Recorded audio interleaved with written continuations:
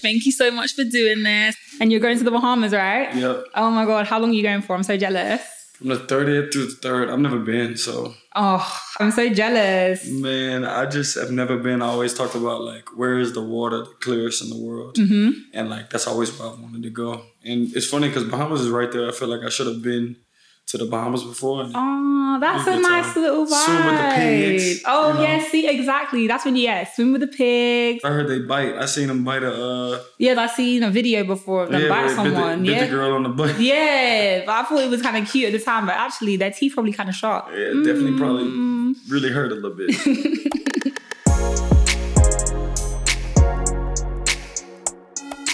Hey guys, it's your girl Naomi Anderson, and you already know what time it is. I always have the best guests on Role Model, and today is no different. Today, we are joined by the stylish superstar athlete, Odell Beckham Jr. Odell is an American football legend, drafted by the New York Giants into the NFL when he was just 21 years old, and going on to smash record after record in the game. But if you're here for touchdown tips or how to pull off the perfect one-handed catch, then this isn't the place, because on Role Model, I get into what happened off the field to turn him into this once-in-a-generation athlete. The what if was never bigger than the determination that we would make it. And this is a whole load of things from his parents.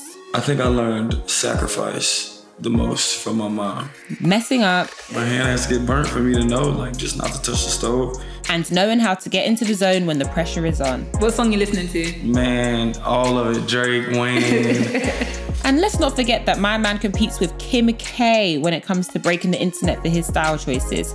From watches, hair, fresh looks, my boy is a pin-up, and we got something juicy on this topic in store too. A little exclusive drop there. Might be a little info, you know what I mean? There's something going on. People, it's Odell Beckham Jr.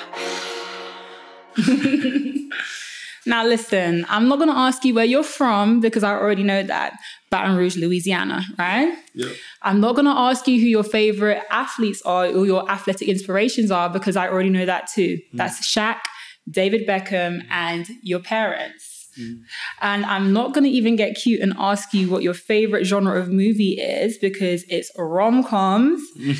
And your favorite movie or one of your favorite movies is Lady and the Tramp.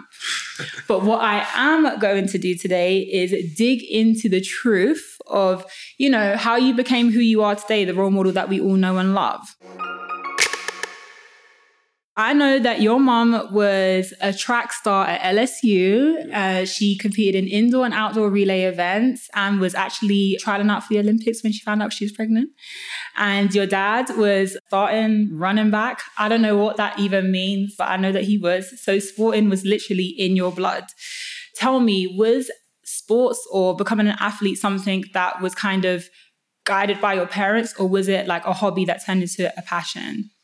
I think for one, it was definitely guided by my parents. But at the same time, when I got into sport, like, I just excelled and I was gifted with the abilities, and it was something that I just knew, like, this was for me. Like, this was my avenue. This is what, no matter what sport it was basketball, baseball, football, soccer, or football as you call it. Football, yeah. You know what I mean? Like, no matter what sport it was, I could have done any one of those at the highest level. I was, you know, God gifted me. My parents were athletes, and it just, to see my mind at such a young age. I was about 4 years old, outside throwing the football.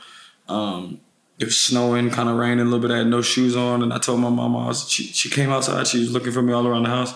She's like, "What are you doing?" I was like, "I'm preparing for Sundays." You know what I mean? Like, I just knew that I was going to be here at some point. Never knew how the journey would have went. I could have never predicted any of the things that happened, but I did know that I was for sure going to be doing something professionally as far as sports. Me and you were the same age, and I began modeling when I was 14 years old. And by the time I was like 17, 18 years old, I feel like people were expecting me to make all these adult decisions. How did you navigate that? I feel like that's one of the things that I always tell, like, the younger guys who come to ask me, whether it was about fame or any of these things. I say, no matter what, you can't prepare someone for this. There's no rule book to teach someone about how to act or what decisions to make or all the things that you have to navigate at such a young age that shouldn't be put on your plate but are. And in the world that we live in, it doesn't make it any easier because we're just kids who are having to make adult decisions when all we want to do is continue to live our life and be happy and just, kind of stay in our own lane. But I find that one to be probably some of the hardest advice to give somebody. Like you can't prepare them for that. You can't teach them how to be or what decisions they should make. For me, I always talked about the stove being hot and somebody touching it saying, don't touch the stove. That's like me. I get my hand burnt, trust me. My hand has to get burnt for me to know, like, just not to touch the stove. Whether that's good or bad, it's kind of the reality of the world. Everyone has to, make their own decisions and kind of like learn from it and learn to deal with the consequences, the results. You've been working basically all your life, but were there times when you just felt like, oh, I just want to be living my life? As you just said, like, how did you balance having to be so, strict and so focused on sport with also just wanting to live life, get lit? Like, how did you do that? Because I met you at Coachella as well. So obviously we had a good time. Like that was a time when you could let loose. But how do you find balance between being focused on your job and being yourself? I think the main word you said is balance. Just knowing like, you play hard, you got to work hard. But at the same time, I think it came about after my second season or third season in the NFL where, the spotlight had gotten so big that no matter what I would do, the smallest thing, it just is magnified. And it made it to where if you weren't, how the world works, if it's not on Instagram, it didn't happen or whatever it is, which is stupid because I'm working. And for me to have to sit there and post my workouts to show you that I'm working out, it's just a backwards concept to me. Like it don't really register with me. Like, why would I need to show you that I'm working for you to know that I'm working? You know what I'm saying? Like, it just doesn't make sense. So it kind of was just about balance and still enjoying it. You only have one life and it can all be gone tomorrow. Anything could happen. Good, bad, anything could happen to where it could all be gone tomorrow. And I think just enjoying each and every day is where I got to the point where it was, I'm going to enjoy these days no matter what. Like I always tell people, I say, when we die, we're the only one in that box. You know what I mean? And any decisions and everything that, like, we live with them. You know what I'm saying? So it's like, live your life. It's probably my advice that I give everybody. Put that on a t-shirt, mate. Look at you coming out with the slogans and catchphrases. And you didn't even want to do a podcast. You got good one-liners, I got a few of them. I got a pops he should write a book of one-liners, honestly. He's got a million of them. Would you say that your dad's one of your biggest inspirations? Absolutely. Yeah, he's like, so nice. He is. He's like my best friend. He's like my twin, all in one. But at the same time, that respect level that's your pops, that's your father. And my mom as well. Like just seeing how hard and dedicated my mom was growing up. Like for me growing up and just seeing her, work and just her mindset, her mentality, everything is like those two have like molded me into, genetics wise, like who I am. And I couldn't be any more appreciative for those two to be my parents. You know what I mean?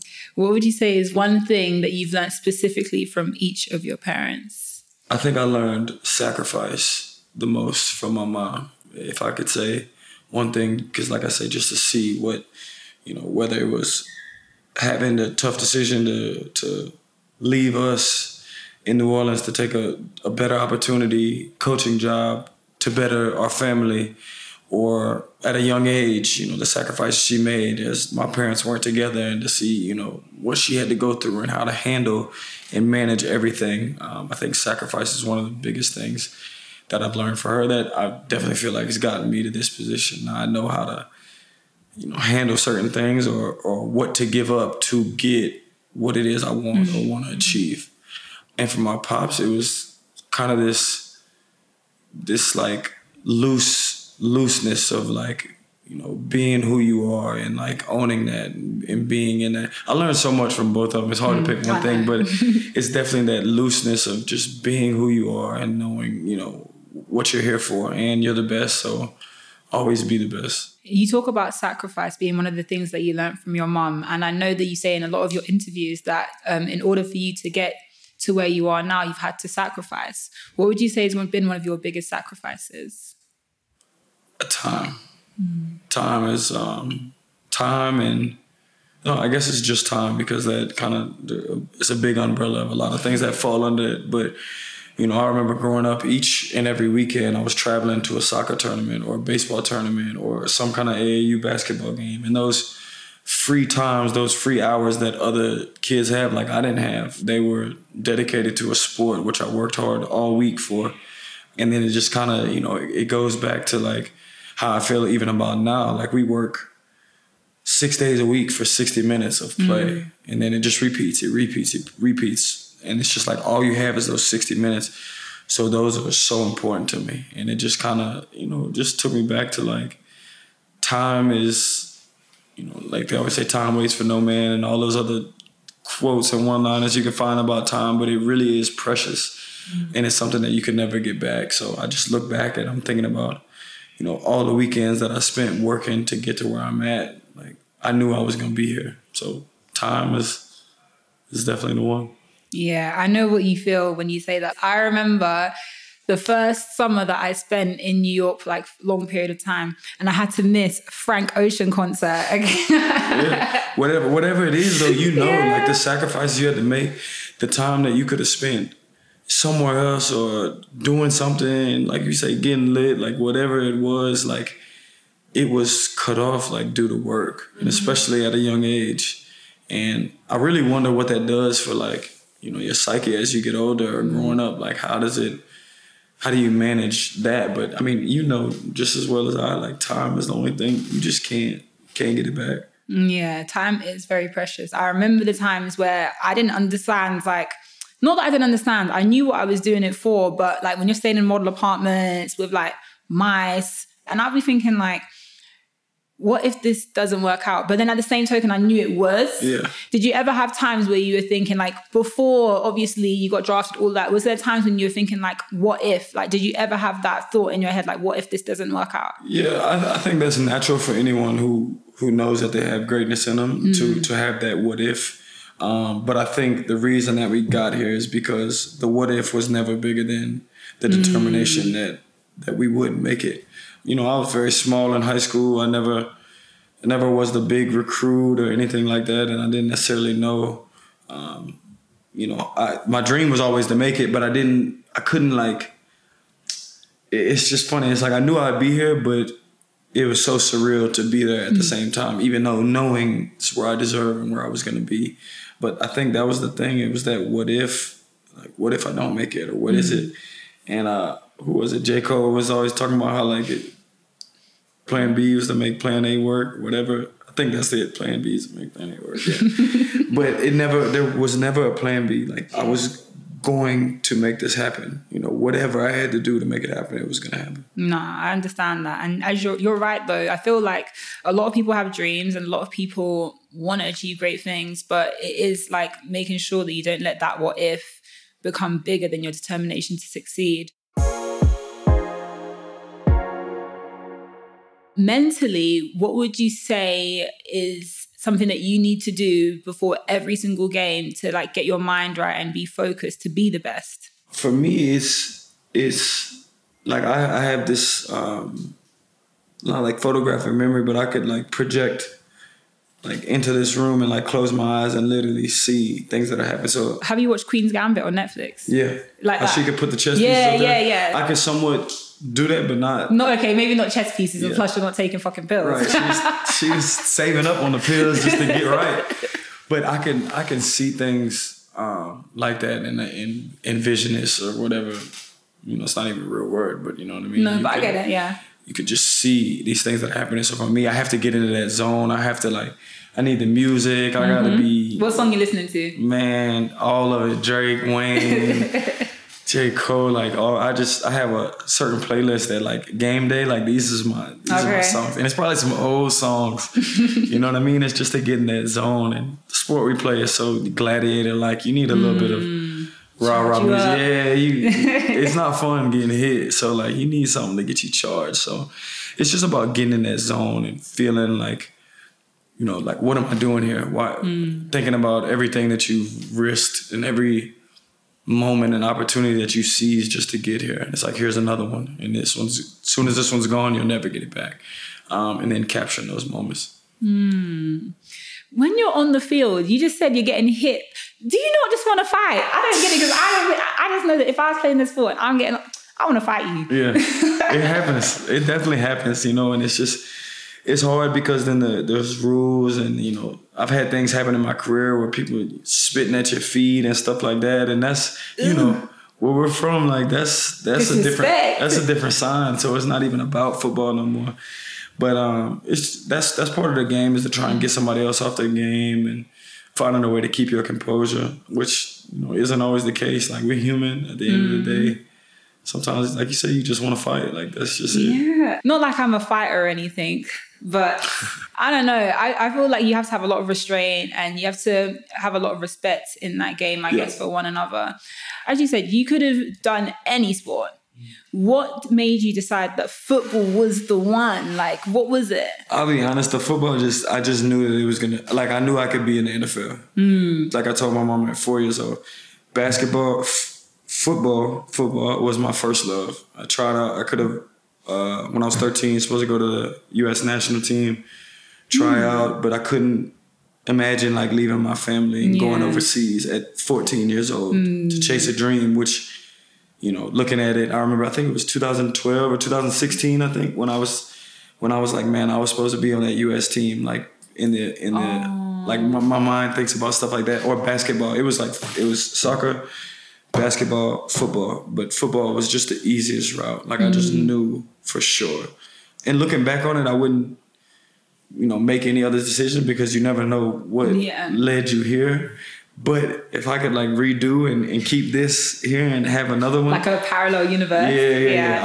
I would have went with football or soccer. Yeah. Sure. You know what? Like Rick and Morty, you know how there's parallel universes? Maybe somewhere you're out here kicking ball. Yeah, maybe I am. I'll live with that. And at 21, you decided to forgo your last semester of college to be drafted.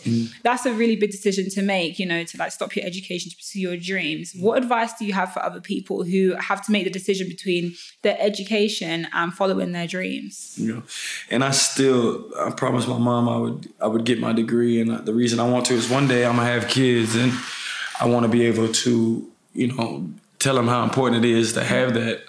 They'll be like, you didn't finish your degree, Dad. Exactly. And then that's what I can't have. So, but at the end of the day, you have to do what's best for yourself and your family. And when that opportunity's there, and I had an opportunity to get drafted pretty high, you never know what could happen for one by not taking that chance and that opportunity.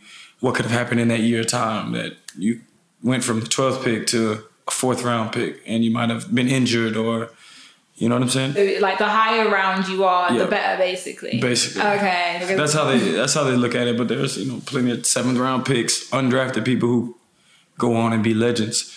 And for me, I was the 12th pick in the 1st round. And it was like I had an opportunity to go 1st round, and to have a 1st round grade at the time was kind of a big deal. So it was like, I just, felt like this is my opportunity. This is what I worked for. Like, it's time. And I knew that God had me. I knew I was going to be set, and I was going to be straight regardless. So I'm not saying don't get your degree, but I'm, you know what I'm saying? At the same time, like, there is another opportunity here. Very true. Yeah. Very true. Do you ever wonder how celebrities order food? Like, is Sarah Paulson a Diet Coke or a regular Coke girlie? Some peasant Coke? No. Or how does Sofia Vergara order a pizza? No tomatoes. I cannot eat tomatoes. Yes. Are you cool with mushrooms? Not really. Okay. If these are the details you need, and I know you do, I have the podcast for you. I'm Jesse Tyler Ferguson, and on my podcast, Dinners on Me, I take some notable friends of mine out to dinners in Los Angeles and New York City. Listen wherever you get your podcasts. That thing was delicious.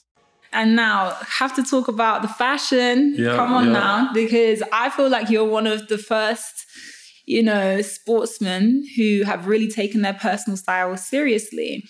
What does personal style mean to you? I think it's just a symbol of expression, And I remember in high school, I felt like I tried to dress down like just to fit in, because if you were wearing too much, like at our high school, you probably would have like got teased for it or stuff like that. And it just, for me, it's something that grew and evolved into a brand. And now it's like, I can't not do it. Can't not have a fit on. Nah, you just can't. But it's like, I feel like it's even harder today because a lot of stuff is like died out, or you don't want to be too trendy or this and that. And it's like, man, I would rather create my own stuff and just rock all my own stuff and not have to wear any Anybody name. else's Yeah, shit. just. So what, is that a little exclusive drop there that we might be getting a little brand? It might be a little info, you know what I mean? A little something going on. But it just is, I just feel like that's the only thing I could see now, because it's like, it's hard for me to go and get Gallery or Chrome Hearts because I know that everyone's wearing that. And it's like, you don't necessarily, like, you want to still be different and set aside from everybody else without being like OD. And it's like, I want to be so different that I'm just wearing anything. Yeah, like that to me is not, I mean, I respect when someone puts something on and how they feel on the inside. I think that's the most important thing. Like, you can have some trash on, but like, if you're as long like, as you feel great. man, I'm fresh, like I'm good. That to me is, it makes me like close my eyes and re-look at what you're wearing and be like, damn, you're right, that is hard. Like, because the confidence. Yeah, the confidence is what it's all about. That's honestly how I feel.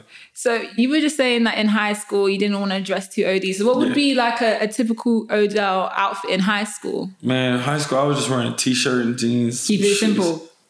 That's it. What, Vans? Were you a Vans guy? Were you a Jordans Jordans guy? I was always Jordans and Nikes. Okay. I think the Jordan 1s are my favorite shoe. Same. But I had, it's just, it can go with anything. Suit.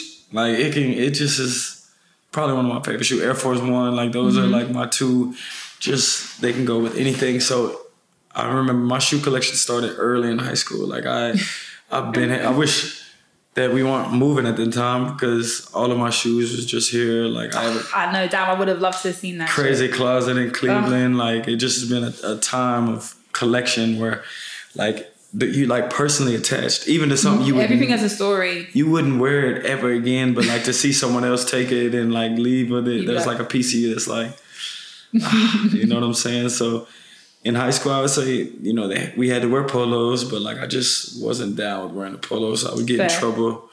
You know what I mean? I'm trying to just wear a t-shirt, some jeans, or whatever it is. Yeah, pretty much it.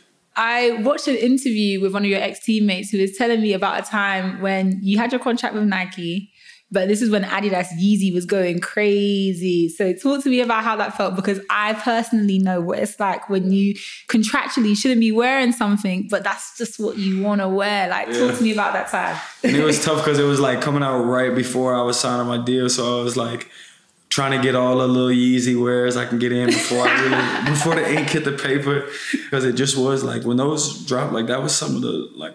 it was a moment. Yeah. And you couldn't miss out on that. Nah, you couldn't. So it was crazy because it was like, I'm just now about to sign with Nike and he, releases the biggest Adidas drop. You know what I'm saying? So, but... you still get the little wears in that. As you said, if it hasn't been seen by Instagram, did it really happen? Right, exactly. And how are things working with Nike? Because as you said, you grew up wearing them. So to have a contract with them, that must have been kind of monumental, no? Absolutely. I mean, this is something you dreamed of as a kid. Any money that my mama made, and I didn't want any gifts. I just wanted shoes. And that was it. I just wanted shoes. Don't give me... not shoes and a video game. Whenever it's my time to get one, or the new game is coming out, the Madden, the NBA, that's all I wanted. So to get with Nike was kind of like a dream come true, and to be able to do collaborations and things with them. I have a pair of yours. Yeah. Yeah, colorful. They're cute. I wear them all the time. My jeans. Yeah.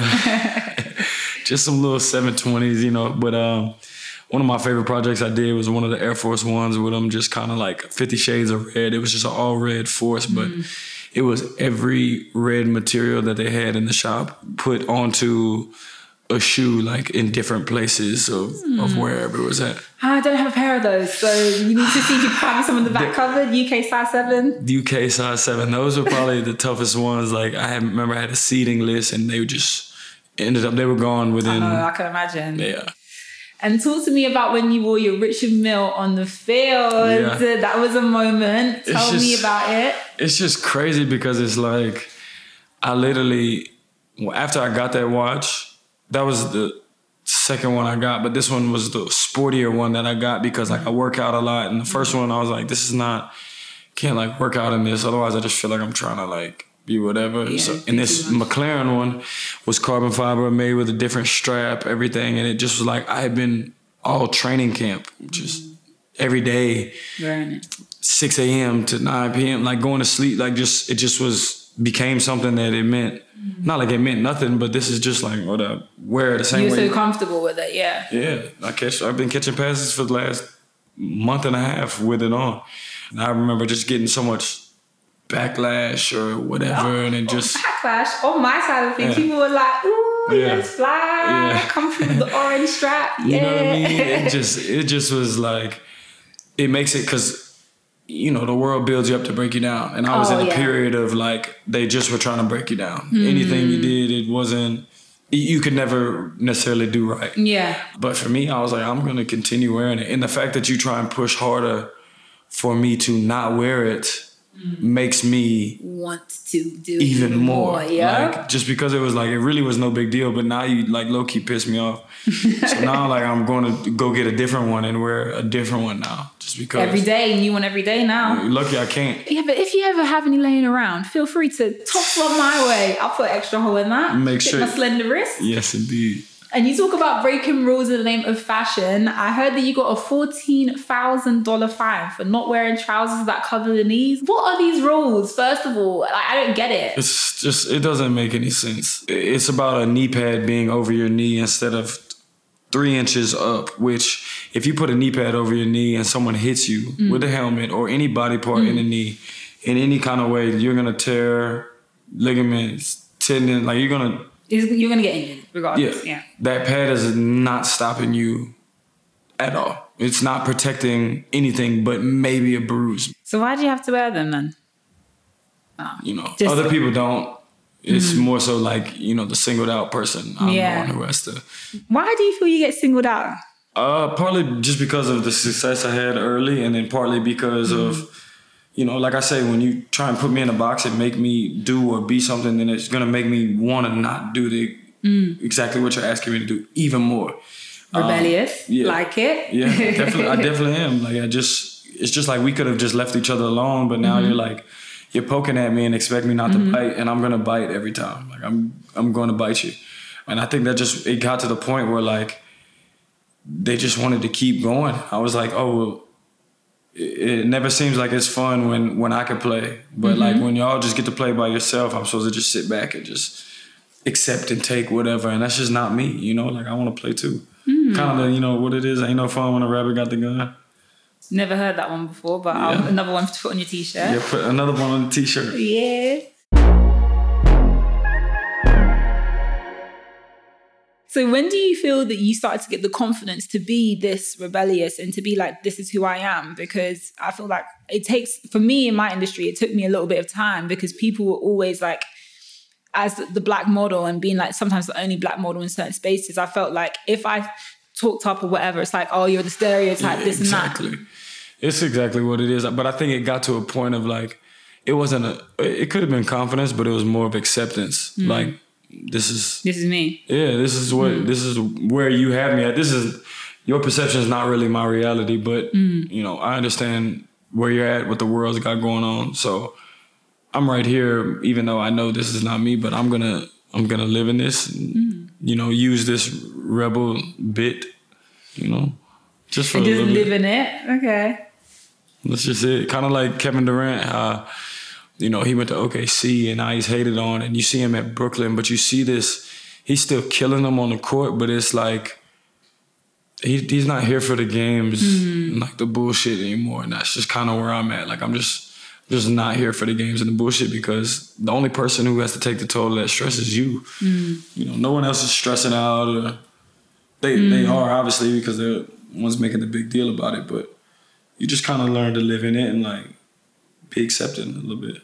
Yeah, I feel like that's the same thing for me, because after a while, I realized like the only person who's going to the toilets crying or having that feeling inside of being uncomfortable was me. And that's when I started to find my voice as a model. And also because I felt like if I don't speak up and start saying something about how I'm being treated as a Black model, or, you know, how I feel, I realized that for the younger generation coming up, they're going to experience the same thing. So I feel like by you standing up and saying, this is who I am, this is what I want to do, I feel like you're inspiring the younger generation to feel like they can be free and be themselves as well.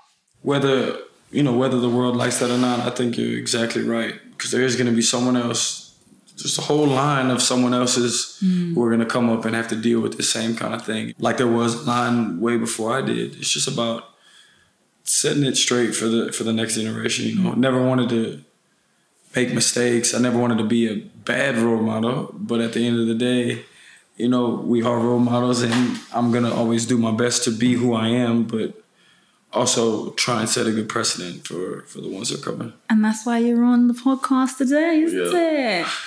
And I wanted to talk to you a little bit about your hair as well, because I know that you went viral when you bleached your hair, and I feel like you inspired a generation of young Black boys to feel confident in dyeing their hair. Yeah. So talk to me about that. Talk to me about your favorite meme of yourself as well. Do you have a favorite meme? Because I know there was a few. Oh, man,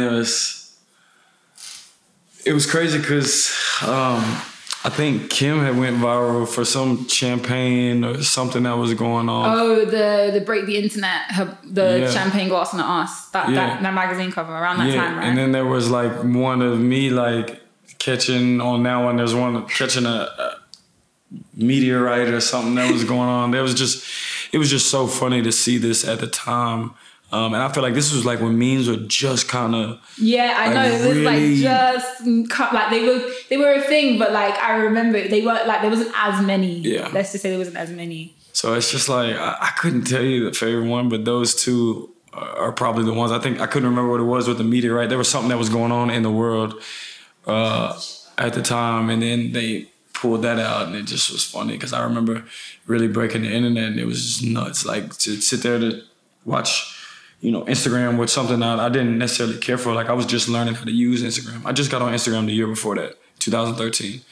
So I was just kind of learning, and to watch your account go from like 200K to like 1 million in 4 weeks. Yeah, that's crazy. And then crazy to watch growth. it go to like 2 million, like another 4 months after. So like the meme basically made your Instagram like go crazy. Yeah. Fair enough. Yeah. My favorite one had to be the ramen noodles, though. Keep it classic. Oh, yeah. Keep it classic. Absolutely. There were so many good ones that was going on, and just being able to inspire, like, it's just crazy. I remember going to my camp and seeing all the kids with the blonde mohawk.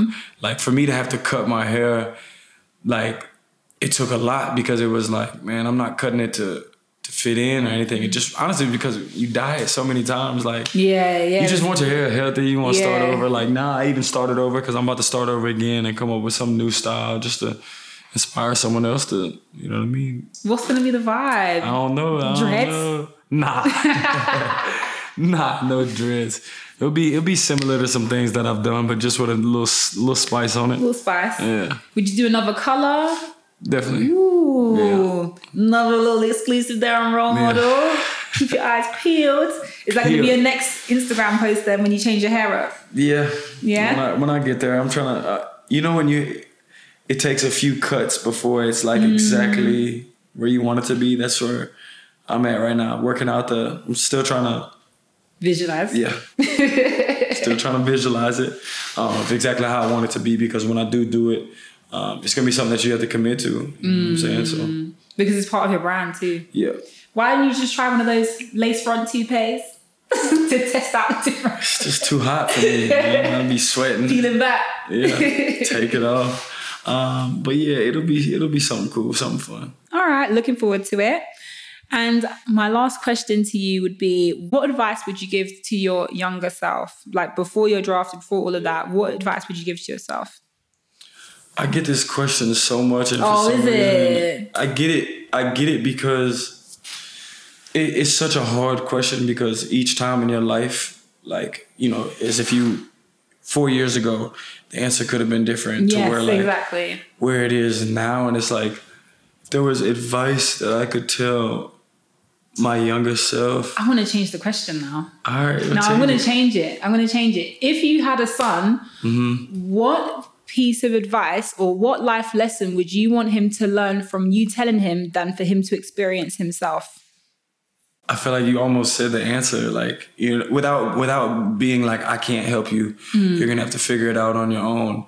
There's this sense of like to learn from the ones before you, but to still experience each and every life thing that you have going on yourself. Like there's gonna be ups and downs. There's gonna be twists and turns. And, you know, never getting too high, never getting too low. But it's about, like, at the end of the day, it's about being and doing you and doing what you want in your life, because you only have one life. And that's really it. And just make the most of it. Make each day count.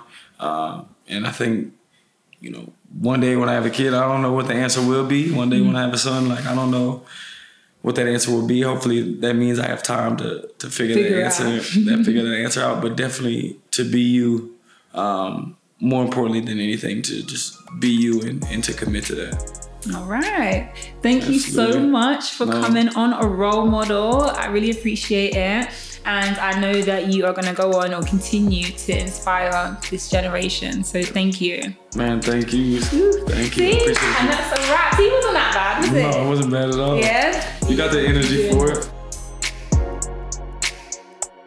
Role Model is a Something Else production. Produced by Harriet Wells. Additional production from Steve Ackerman. The executive producers are Claire Solon and Chris Skinner. Special thanks goes to Ella McLeod, Charlotte Tahira, Camilla Baden, Jesse Donnelly, Emma Lansden, Mark Rivers, and Arturo Acosta Jr. The sound engineer was Gulliver Tickle. Next time on Role Model. I want to know what it was like, a typical dinner with the Kardashian-Jenner clan. Oh my goodness. It was wild. When my mom and my stepdad first married, it was my mom had 4 kids. She had 3 girls and a boy. And then my stepdad had 3 boys and a girl. So it was really like the Brady Bunch, and we merged, and all 8 of us were so obsessed with one another. We just thought it was so cool because we didn't have older brothers. And so it was just chaos all day long, that many kids under one roof.